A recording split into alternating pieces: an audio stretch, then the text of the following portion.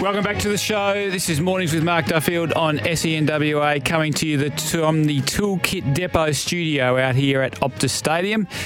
If you want to give us your thoughts on anything on the show today, you can on the Temperate Bedshed text line. That is 0487 736 736, or you can call us on the open line. That is 13 12 55.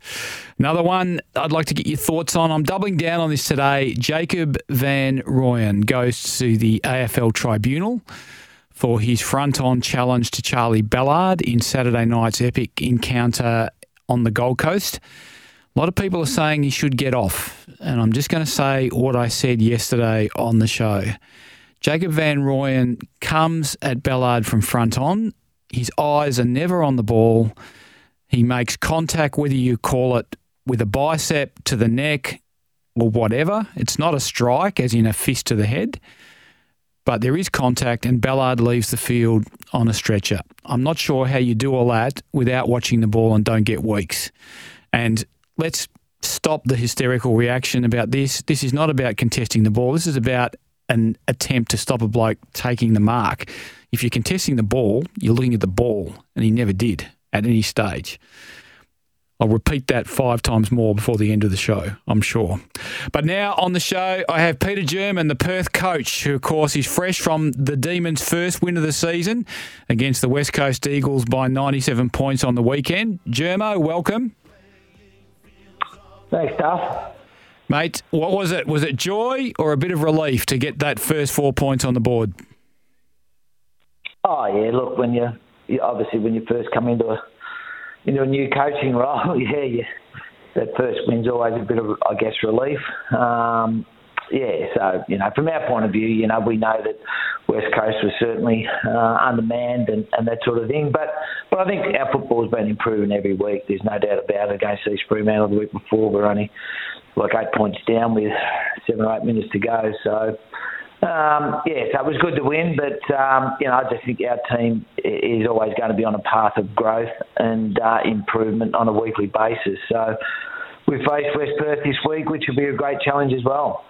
So let's talk about that. I talked to Adrian Barrett a bit. He says you're trying to build from the bottom, and basically that means from the bottom up and play young players and try and get development out of them. So how is that progressing for you? Yeah, look, our back line has probably so far been the group that's been really solid for us. As I said, I think, we played Peel and they'd only kicked 4 goals up till halfway through the last quarter. 3-4 weeks ago, and again on the weekend, kept them to 1 goal up till 3/4 time, and so I think that I think it always starts from your back line, and we've got a group back there. I think the average game a couple of weeks ago was 11 games, and I think Singh and Avery are our veterans with 21 and 22 games respectively. So it's. So I think that's how we're looking at it. We haven't, we certainly went out to try and get, see if we could get a couple of A-graders or ex-AFL players in the off-season. But, I think, as I said, our probably history, doesn't allow us to get a lot of players when they look at our history, and it's not a destination club. So we've got to have to build it from the ground up, and I think that the players so far, I couldn't ask any more of them their pre-season and what they've done so far. To me, has been outstanding without probably just getting those 4 points each week. One good story for you, Jaden Hunter, comeback game from an ACL, kick 4 on the weekend. Now, I know West Coast are depleted at the moment, but that must have been a good feeling for everyone who's watched him with his on the comeback trail from that ACL. Yeah, just another player who, right from the start hasn't really missed our training session. Now, whether that's been rehab or just getting his knee right. So to watch him work over the last, 4 to 5 months to get himself back into a position to play at senior level, it really was quite rewarding. That was, probably as good as anything that's happened so far at the club, to be able, knowing that he's got some real talent. And see him work his way into a position where, he did kick 4. Probably should have kicked 7 or 8, really. He missed, I think, about 3 set shots. So, So he's one that we feel that is going to improve as the season progresses as well. Tell us about Regan Clark. Big game on the weekend, 33 disposals, 7 inside 50, 2 goals. Yeah, well, I think he's only just really starting to find his feet again. In saying that, he broke his leg late in the season last year, and again had limited pre-season. But his professionalism and his diligence to work with his fitness, made him to get back into senior football really quickly. So yeah, as I said, he's a sort of player we can play outside as a wing or a half forward, but he can also play inside and had a bit of a run with the week before. So yeah, look, he's a player that for him to get 33, and I think all our mids as well. I think Thompson, Cooley, and Corey Byrne all got around about the 30 possessions as well on the weekend. So yeah, our midfield was quite dominant and were able to win the ball, which is, as I say, I think any coach would like that. And you mentioned Jack Avery briefly earlier. Tell us about his start to the season.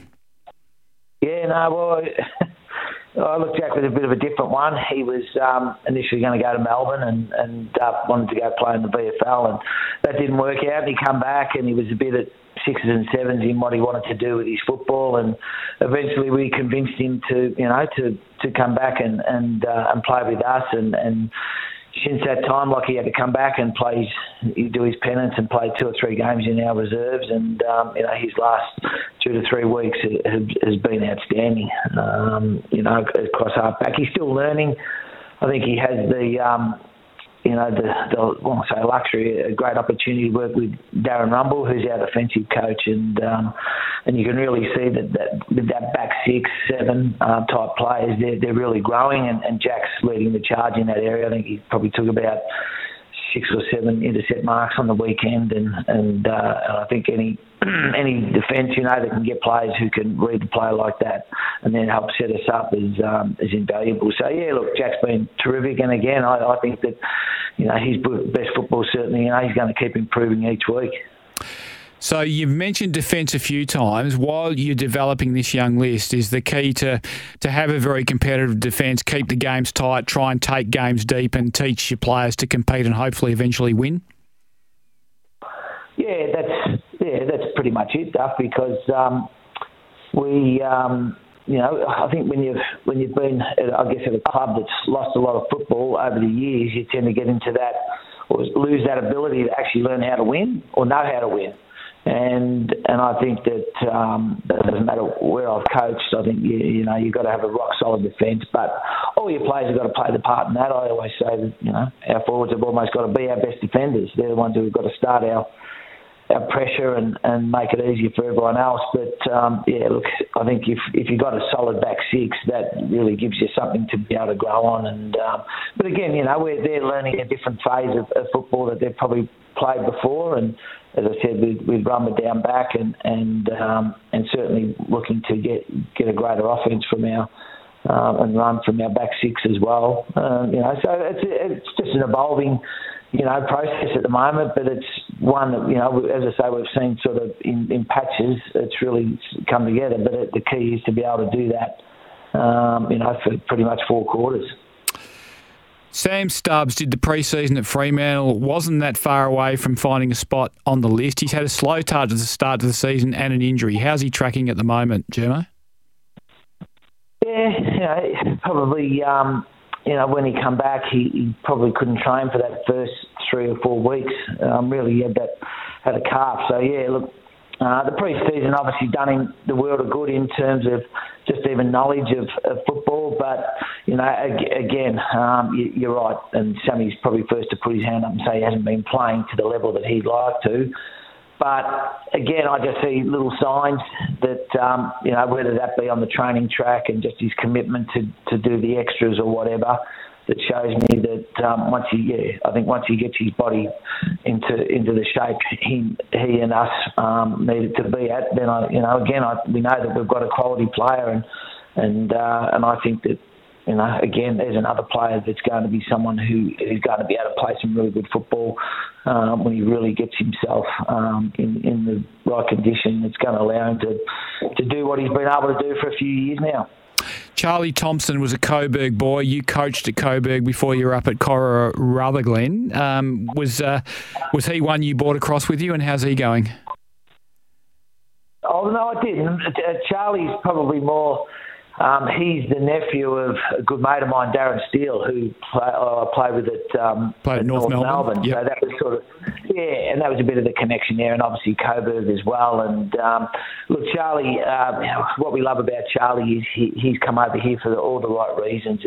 He wants to help build a football club. He sees the vision that I have, and that's why we get on really well. And look, again, I think he come off an ankle injury, and so he had a really injury-interrupted pre-season. So I think Charlie's still got a lot more improvement in him, I guess. It's a bit of a common theme between a lot of them. But look, Charlie's at the moment, probably I believe at about 70%, 80%, and he's still getting his 30 and doing some really good inside work and letting the runners on the outside do their thing. So look, Charlie's, and I think he's one that's committed to the process of where we're at and building it for over the next 3 to 4 or 5 years. One player who would help your talent and X factor would be Sydney Stack. Where's he at the moment? Obviously not playing seniors at the moment. Look, Sid, obviously, he got 2 weeks suspension the other week for really, just a bumper bloke, and unfortunately the guy was sort of leaping off the ground at the same time, so it was a bit like a tunnel, and he ended up landing and getting concussion, the young fella. So Sid got 2 weeks, so that sort of put him behind. Look, he's got still a few things that he's got to be able to deal with externally, and so at the moment we're giving him a bit of time and space. So we're hoping in the next 2 to 3 weeks that he'll be back and we can get him up and going again. And again, if we can get him up and running in the second half of the year, and again, I think that get him in the right headspace, we know that he could be something special for us. So we're certainly, at the moment, we're just sort of helping him with a few issues, and hopefully when they all get resolved, then onwards and upwards for Sydney. It looks like a good even competition, Germo, and it looks like there's going to be 7 or 8 really competitive teams. So it's a good opportunity to develop young players, isn't it? Because every week is going to be a test, and most of the teams you face are going to be competitive units and well-organised units. So I suspect there's good opportunity for progress here if your players are prepared to put the work in. Yeah, well, they've shown that, as I said, right from the start, and even last night, when we do our learning vision and go through our recovery and everything, there's still 50-odd players who are you can just see that are still wide-eyed and wanting to learn and seeing the vision and probably seeing a lot of stuff that, that they may not have encountered before in terms of just the professionalism really, really required at this level, because you're right. I don't see much between first and, let's say, ninth, really. Yep. I don't think there's much difference at all. And as I said, mate, West Coast has got to be that stiff. I watched them pre-season. If they had their list, they would have been really, really competitive this year, and they may still do down the track. But certainly, I see from to be able Subi to beat Claremont and all those sorts of things. It's just a real lot of not much difference. It can be it's on the day. So as I say to our guys, I don't think we're that far away. We're the number one possession team in the competition by about 20 possessions. We're averaging something like 380 possessions, but we've got to be able to turn that more into scoreboard pressure. So, and as I say, I think we're getting better with that each week. So, as I say, we're not a basket case, and we're not this. I think a team that's not been able to develop. I'm really confident, and I know the board and our supporters and our members are really starting to see something now that they're liking, and but now it's about really trying to produce that against quality sides, and we've got a run of West Perth and South Fremantle and Claremont, and as I say, and I don't think it gets any easier. So I think that everyone's pretty much it's a really even competition this year. Germo, good luck. Thanks for joining us on the show. It's great to have you back coaching in the WAFL, quality coach, and certainly will be a good person to learn from out there for the young Perth Demons. All the best against West Perth this weekend. No worries, Duff. Good on you, mate. Thank you. Peter German, the coach of the Perth Demons, of course, former premiership coach at Subiaco as well. Very fine footballer for the North Melbourne Football Club. This is Mornings with Mark Duffield on SENWA. If you want to have your say on anything on the show, you can on the Temperate Bedshed text line. Got a lot of text coming through on Jack Darling and the booing. That text line is 0487 736 736, or the open line is 13 12 55. We've got Paul Hazelby, Fremantle legend, coming up soon to dissect the team's win over Hawthorn at the weekend. But before then, we'll take a break.